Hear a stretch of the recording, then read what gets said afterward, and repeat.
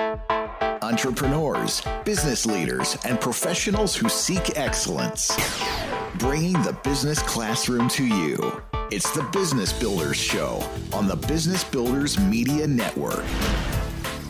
Here's Marty Wolf.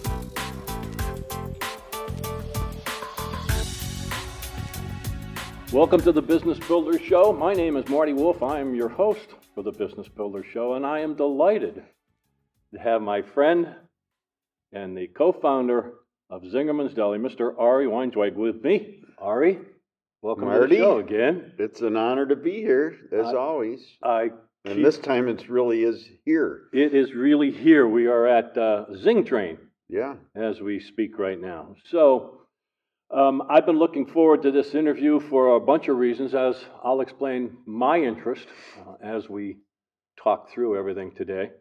But let's start this way. So in 1982, you and Paul opened a deli in downtown Ann Arbor. Yep. Ann Arbor, Michigan. 41 years later, now there are hundreds of employees, and you're generating millions, many millions of dollars. Congratulations on that, number one.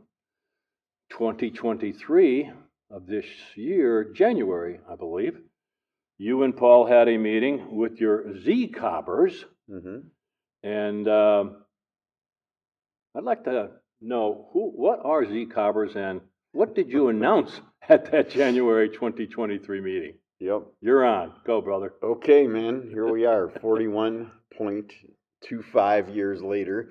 Give or take? Yes, I don't know, there's about 750 people who work in the organization. Yep. Z-Cobb is the initials for Zingerman's Community of Businesses, which is what we have been calling the organization since 1994, when we rolled out our 2009 vision. So 94, we were in our 12th year in business. Yeah.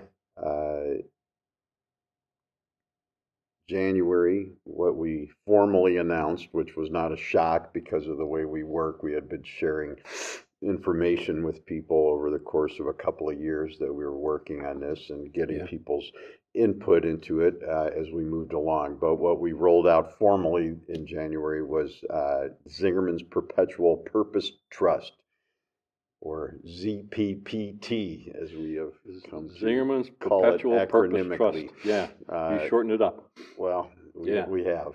So that's what it was. And I bet you're going to ask me to tell more about it at some point. Well, that's usually what happens in these kinds of interviews. But I guess I'm following what I got here in your newsletter. Yeah. And it says, sharing the next big step in Zingerman's history, putting a perpetual trust into place for our intellectual property. So what's the point of all this? What's the point of doing what you've done? Well, this is work that going back to 1982, it was probably as far from my mind as the World Wide Web, right? Which now seems mundane and obvious. But in 1982, none of us were thinking about going online to order food or email each other or whatever. In 1982, I was going to, happy that we would make it through a year in business. And I honestly probably didn't think I'd live to be 30 just because it seemed like everybody in those days was dying young. Wow. Yeah. In tragic ways. But anyway, in a wonderful way, here we are 41 years later, and we're still going. And I still like going to work. And Paul and I still like each other. And partners for 41 years. That's an accomplishment by itself. Incredibly fortunate for what I've had the chance to be a small part of in being a component of this organization. So what this is about is looking as far into the future as we've already come over the 41 years, and it's about succession planning. Right. And it's a way to do the succession work that we believe is appropriate for us. It might be of interest, hopefully, to some people that are listening. I'm not here to say it's the only way to do it or that other ways are wrong. It's just a way that is not well known but that I believe will be ever more important looking into the future of American business. Looking into the future of American business, I was chatting with Katie before when setting everything up, and we were just talking about the distinctiveness of it. I think I'm right with this. It's only available in 12 states. It's not even available everywhere. I shared it with my attorney who works with us in succession planning, and he says, "Wow, what a novel concept." So back in '82, or a few years after, this kind of stuff was the furthest thing from your mind. You want to make sure you had enough corned beef for the day, and you had your rye bread coming in from Detroit, and you had all that all kind of organized. But here you are all these years later. But along the way, let's talk about what kind of influence. You mentioned Grace Lee Boggs in your note here, and I think that had a big influence as well as someone else, Schumacher, but we'll talk about in a minute. Yeah. Well, I mean, like you, it's one of the things that you and I have in common, and probably many of the people listening also have in common. That's why they're listening, is always trying to learn from people who know more than we do. And Grace Lee Boggs, Paul actually got to know her a little bit, my partner Paul. Good. But she lived many years, I don't know, the last half of her 100 years or so in Detroit, about 45 minutes or 60 minutes to the east of where we are in Ann Arbor. And she was an activist. She worked a lot for social change, and she created some amazing things and wrote some amazing things about possibilities for the future and how we needed to look to new ways of being in the world, not in the context of overthrowing governments or that sort of thing, but really about how we as human beings can relate more holistically to ourselves and to each other and to the planet in a way that was peaceful and positive and made meaningful change for many people. And her work really inspired many, and I'm only one of those many people. Sure. Yeah. Talk about Small is Beautiful, that book, E.F. Schumacher, which also influenced your thinking. Yes, well, that's another great book from 1973, I think. That's correct. Somehow I didn't read it until about 5 or 6, 7 years ago, but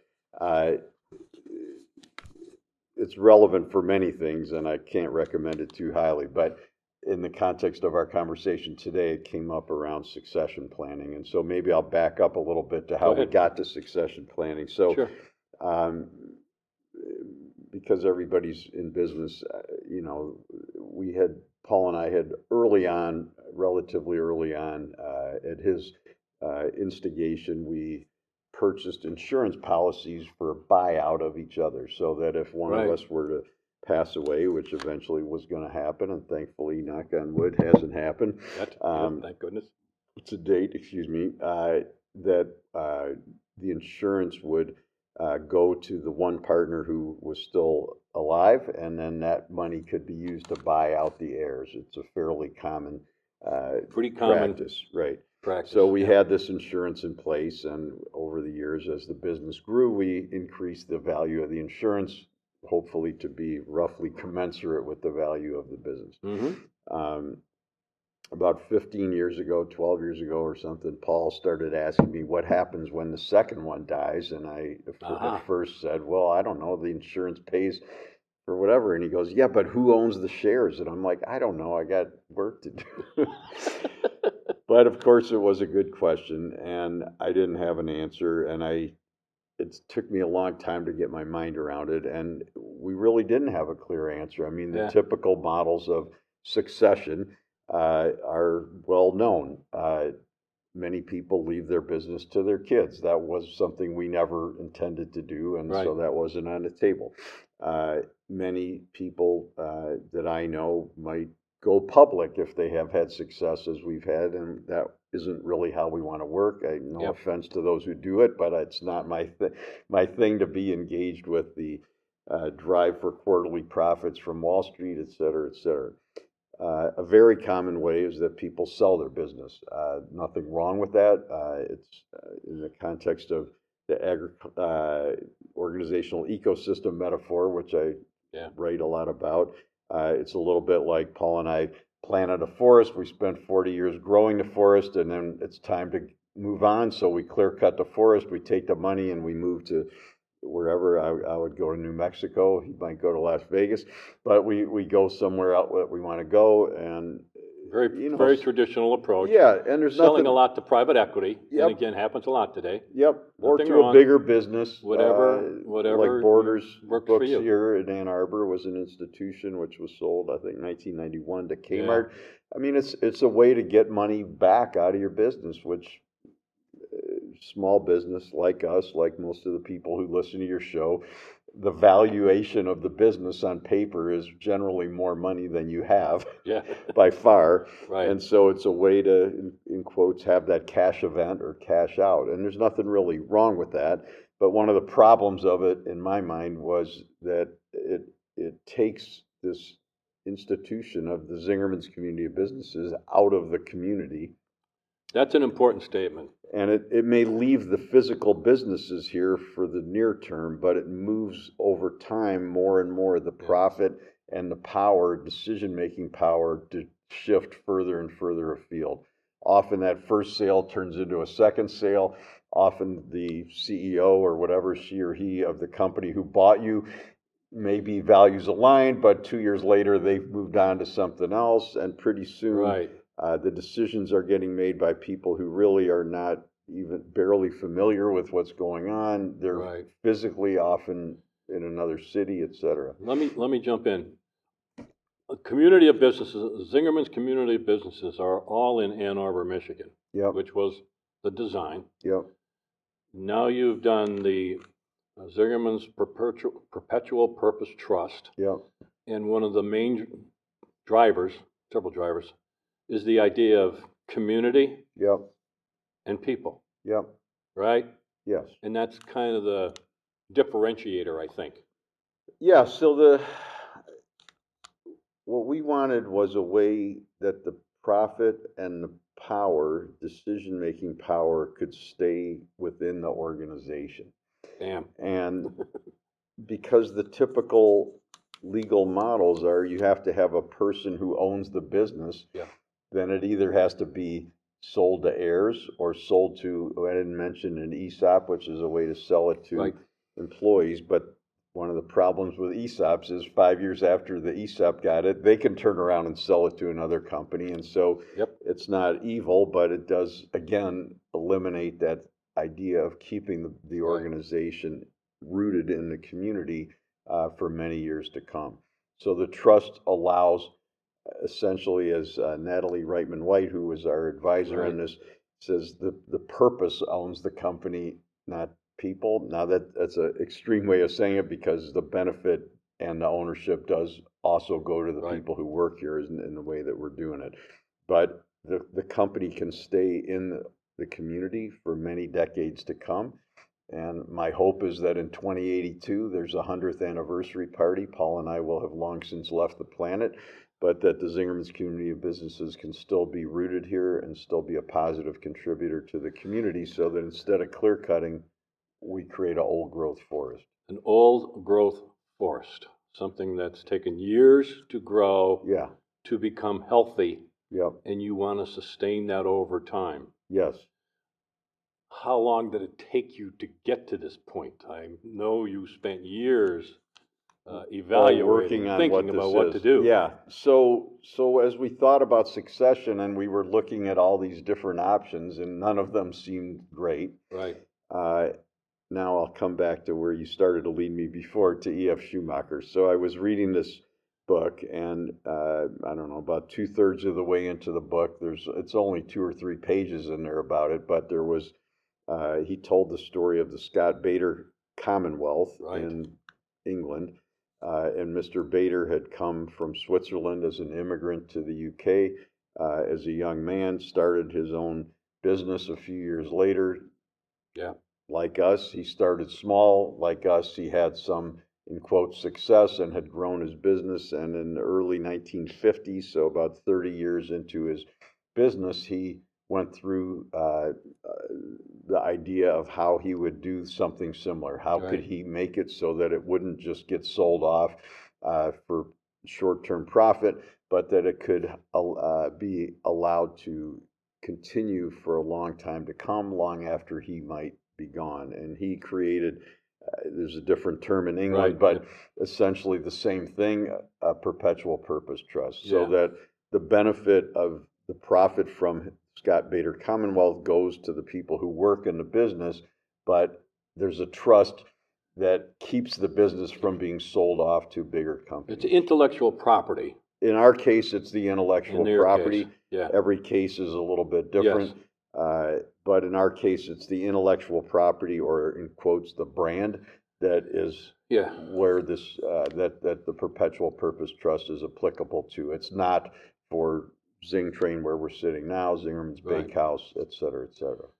It took years to get to that point. You talked to dozens of people inside of your organization, outside your organization. I want to keep bringing back the point of how important it is to you and to all the people connected to this organization, that it stays within the community that has supported you, who loves you, who you love. Yep.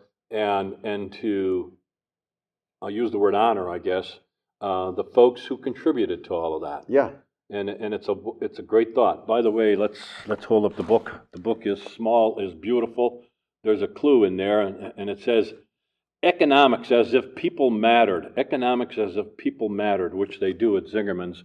I always I have something to eat at the Roadhouse or somewhere, and I'm always sending Ari an email to say I had excellent service, and he kind of responds, "Yeah, I know. It's what we expect. It's what happens here at Zingerman's." I appreciate it. But so yeah, I read about this model that they had, and I thought, this is awesome. I have never been a big believer in giant inheritance. I'm not opposed to all inheritance, but it does seem like it's a massively big contributor to economic inequity in the country, and that it is. It's a different. I'll agree. It's different in my mind, at least, when the person who earned the money has the money, than it is when you're 2 or 3 generations down the road. Your friend Chuck Collins, who wrote Born on Third Base, does a very good job of elucidating many of these issues. Yes. And it's less the individuals or collective that actually produce the original income than it is what happens many generations down the road. So it's not like I don't want to leave my significant other girlfriend some money, but I also, the valuation on paper doesn't need to all transfer. So I thought this was a great way that the people in the business don't have to borrow a lot of money to buy us out, that I could leave Tammy something, but at the same time, we could keep, again, the health and wealth of the business in the business and continue on for a long time. To answer your question, literally, yes. As I started to share this idea, I did not meet with a lot of positive response. That's also true of from many outside other of things. Zingerman's. You didn't get a lot of positive response. Even within. Interesting. Okay. Well, it's very uncommon. There's something like distinct. 40 or 50 of these in the country. Correct. And that's now. So even back then, 10 years ago, there might have been one. I don't know, maybe none. And so, I've resisted many ideas that at first I didn't understand that turned out to be good. And this was one that I read. I didn't make it up. I learned about it from E.F. Schumacher, who learned about it from Scott Bader. So it's just sharing something that people aren't familiar with, generally meets with resistance. And that was no different here. Yeah. But it felt right. And so staying with it over time, staying in conversation, poking around, making phone calls, reading articles, and eventually Maggie Bayless, the founding partner of Zing Train, where we're sitting now, called me one day and she said, "I think I found somebody who can help you." Wow. And so she gave me the name of a guy she had gotten from somebody else who she had mentioned it to. And he, I think, worked with Organic Valley, and I'd had a nice chat with him, but he wasn't really the one who knew about it. He sent me to a company called Organically Grown out in Oregon, which is a wholesale distributor of organic produce. And I talked to the woman who was the CEO, and she gave me a very good rundown of how they had gotten there, why ESOPs didn't work for them, and why they had bought back the shares from the ESOP to get themselves out of that situation, and how they had created this trust. You know, I work with a lot of companies, and we talked about this topic a few times over the years. When I saw this announcement, when you let me know about this, it really hit home to me because, as you know, I've shared this with you. We talk to a lot of business owners who, quite frankly, don't know their options. Yep. Or they certainly just they don't know. And I deal with a lot of smaller businesses, so when I saw this, I was excited about it, and it also made me think. In your case and in Zingerman's case, for 41 years, you often have taken the road less traveled. Yes. And so that's how you ran your business, and there was contrarian ideas all the time thrown at you, the way you do business, the way you prepare food, etc. And so even the trust is a way of traveling the road less traveled. Yep. Right? Absolutely. And so here's where I want to go next, because again, in that context, the point that I'm making to a lot of people is you really can do business differently. Yep. You really can do business differently. I probably stole that exactly from you, word from word. I'm sure somebody said it before I did, but yes. And so I'm sharing that with people, and I'm using you as the example. What has been the reaction to the folks that you've introduced it to the outside folks? What's been the reaction? 10 years later, it's very positive. No, got it. 10 years later. Well, we'll find out how it's going to go. We'll find out. Yeah. But obviously, one can't know how something's going to go until it starts going. Yeah.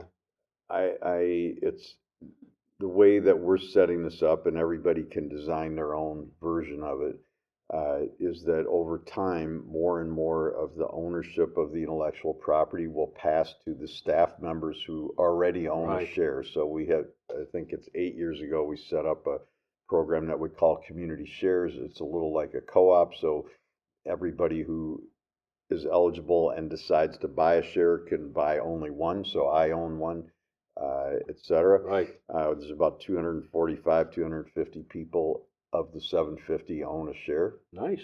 And they get a dividend, a small payout, whatever, based on the profitability of the whole organization. Yeah. This will add additional income to them, so it will happen over time, so that when we get to, let's say, 20 years down the road, 50, 55, 60, 65% of the intellectual property will be owned by the people who work in the business, and they will get the commensurate amount of profit that comes from that. How does this get managed going forward? Well, so I've started to look at succession, and obviously I haven't been through succession before, so I'm learning as we go. I like the Mondragon, the Spanish Basque the Basque Co-op group. As a saying, it says, "We're building the road as we walk," and we're building the road as we walk. Yeah, so I like that I do too. Because it conveys the image of what's actually happening. We're figuring this out as we go along. Yeah.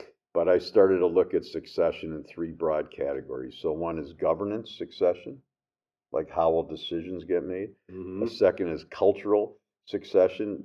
You came to the event on a different subject that I just written about philosophy last night. So essentially, the cultural succession is the ability to internalize the philosophy and continue to act on it. Mm-hmm. And then the third is the financial or / legal ownership of the business. Right. So for me, those 3 seem to be working. Here in the Zingerman's community of businesses, we're unusual in many ways, world less traveled, in that we have been governing the organization by consensus of what we call the partners group, which is all the managing partners, since 1994. So next year will mark the 30th anniversary of governing the organization by consensus of the partners. That started in 1994 with, 6, 7 of us, mostly sitting on the floor at Maggie Bayless's house, having our meetings. Today, I've lost track, but 18, And then we have 4, as of 8 years ago, when we started the community shares, we added staff partners. So these are people who are not managing partners, but they serve 2-year terms. They're part of the consensus. Yeah. So, nutshell, in a wonderful way, we have clear governance. That's where decisions get made. Paul and I are part of that consensus for many years, but we're not in charge. Yeah. This is hard for people to grasp sometimes from the outside. It is, well, especially this, because it is new. Yeah. And you can't search this and find all the answers. No. You can find some information. You'll probably, if you search the phrase, you might find Zingerman's and the announcement that Ari made. I'm going to wrap up in a minute by asking Ari to kind of give us some final thoughts, but in the meantime, you can reach Ari, and I'm sure he'd be delighted to hear from you, I'm sure, at Ari, A-R-I, Ari, at Zingermans.com, Ari at Zingermans.com. If you want to learn more about all the community of businesses, which I suggest you do, whatever size business you are, go to ZingermansCommunity.com, ZingermansCommunity.com. This is a way you can build a company differently. This is something that you don't see. Well, you see it more because Zingerman's has been in so many different books and in the press so much over the years that if you search this, you'll learn how to do business differently than what's the accepted role. So Ari, thanks so much for allowing me back into this beautiful facility. Oh yeah, and honored that you're here. And it's great. And so we couldn't possibly cover everything, but I think we did a great job. What would you want to share with us, and maybe provide some encouragement to people who want to run their business differently? Yep. Well, just to be clear on one thing, so what the trust, people ask what the trust does. So in our model, really, because we have this governance already, that's not changing in the way that we're designing this. So our governance stays with the partners group. Right. The trust, Perpetual Purpose Trust, as we're doing it here, and everybody's different, is here it's only for the intellectual property, which means there's actually very few decisions that need to get made there. Right. So the operation of the Zingerman's community of businesses happens at the partners group. The trust work, the Perpetual Purpose Trust work, is only about the brand. So it would only make decisions if the brand name was going to be licensed, let's say, technically to a new Zingerman's business, or we were going to co-brand with the Business Builders Show and have a Business Builders Show Zingerman's t-shirt. There would be some royalty that would come from you using our name. And then what the trust really does in many ways, that's most important probably, is it's a fail-safe. So let's say it's 20 years down the road, Paul and I have gone to Mars or wherever we're going, and a big company comes and says, hey, we're going to give you $200 million. We love the brand. We're going to use it somewhere else. The trust is going to say, sorry, no. Have a nice day. So, and then it also would protect against some attempt to use the name in a way that might bring a lot of cash, but would be not aligned with the ethics or values or mission of the organization. So, as I said, if the American Nazi Party called and they said, we're going to give $20 million to make a co-branded t-shirt with you, the trust would say, sorry, no. So it holds you to your purpose, to your ethics, etc. And then in that sense, it keeps the company from being sold for short-term gain, even if we're long gone. So that's really what it does. Patagonia rolled one of these out last fall. We didn't know that. They're a little bigger than we are. Their model of how it's designed is different, but the basic principles of it are the same. Yeah. So yeah, this work is ongoing. Like I said, there's maybe 40 or 50 of these. I'm happy to share what we've learned. I'm happy to send people to resources of people who know more than I do. And I'm happy to share how it's going as we move along. And then you get the e-news that I do regularly. People can reach out to me. You gave the email and do that. And then there's a whole lot more about this, various ways that we work in the various books that I've written. Ari's at Zingermans.com. Yes, he will respond. Yes, I suggest you do that to get his newsletter, to read and learn from Aria, which I've done for years, and I've applied a lot of what he shared. He's been kind in sharing with me that I've shared to other clients to help them to become more human beings. I think that's from the Grace Lee Boggs Grace quote. Lee Boggs. I like that thought process. Yeah. Again, you can go to zingermanscommunity.com. You can learn all about this and all about their different businesses. If you're within 100 miles or 1,000 miles of Ann Arbor, Michigan, I think you should stop into the deli and maybe get some great coffee from the Zingerman's Coffee Company. Ari, pleasure always. Thank you so much. Marty. Pleasure.